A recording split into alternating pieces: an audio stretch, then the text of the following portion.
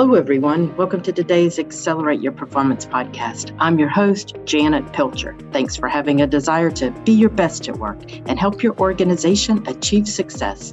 This podcast is all about actions we can take to improve workplace culture and achieve results, and they're all aligned to our 9 principles framework.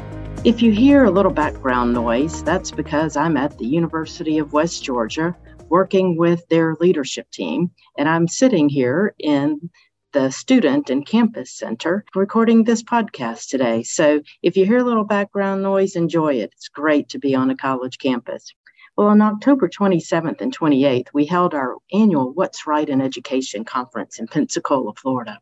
I'm grateful to the leaders of our K-12 partner organizations who presented their work. I especially like this conference because our presenters don't position their talks to brag about their districts. Rather, they talk about their goals, aligned actions, their improvements, and their wins. We also have a little fun with each other as well. We had a networking reception on Pensacola Beach on an absolutely beautiful evening. I'm grateful to our presenters and those who attended What's Right in Education. I think we can all agree that at this conference, we see so much that's right about K-12 education. The work and stories from our partner organizations position our profession in the most positive way. I'm so proud of their work. We had an opportunity to give our most prestigious award, the Difference Maker Award. We gave it to 3 deserving superintendents and executives.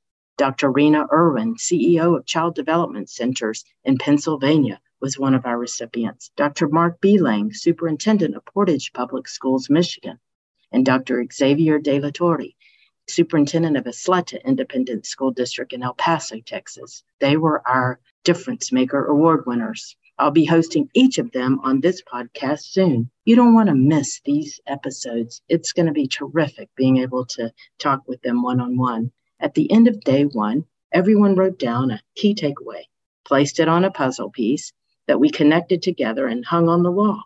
Puzzle pieces on a piece of paper with words and takeaways. One takeaway that continued to surface with our participants was that to be excellent, to be an excellent organization, you need to be intentional.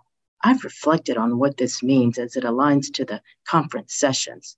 So I jotted down some points from my observations at the conference. So here they are.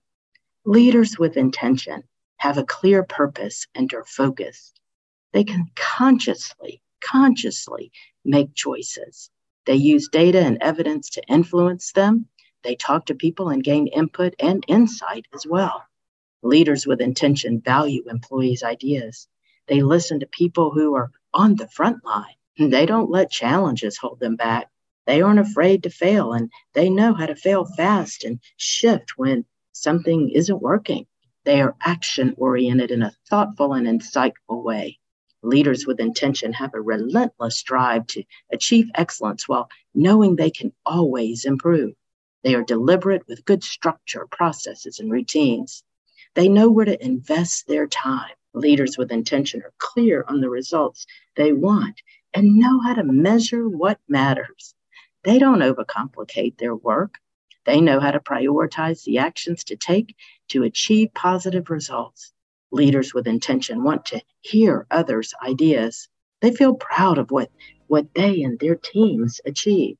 They are emotionally invested in their teams.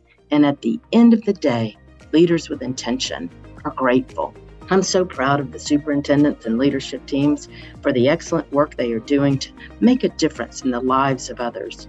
You feed my heart and soul. I'm grateful that we have the opportunity to work with such great leaders and people. I can't wait until next year's What's Right in Education, October 2023.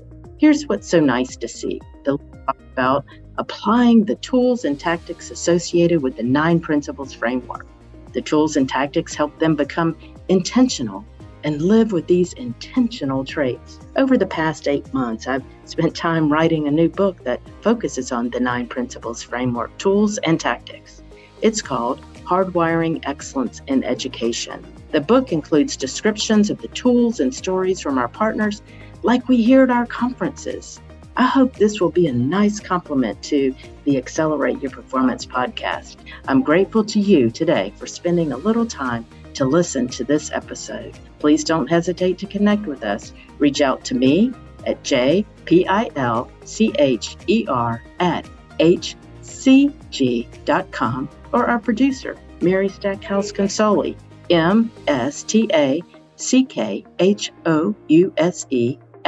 @hcg.com. And as always, I thank you for tuning in to Accelerate Your Performance. I look forward to connecting with you next time as we continue to focus on the 9 Principles Framework.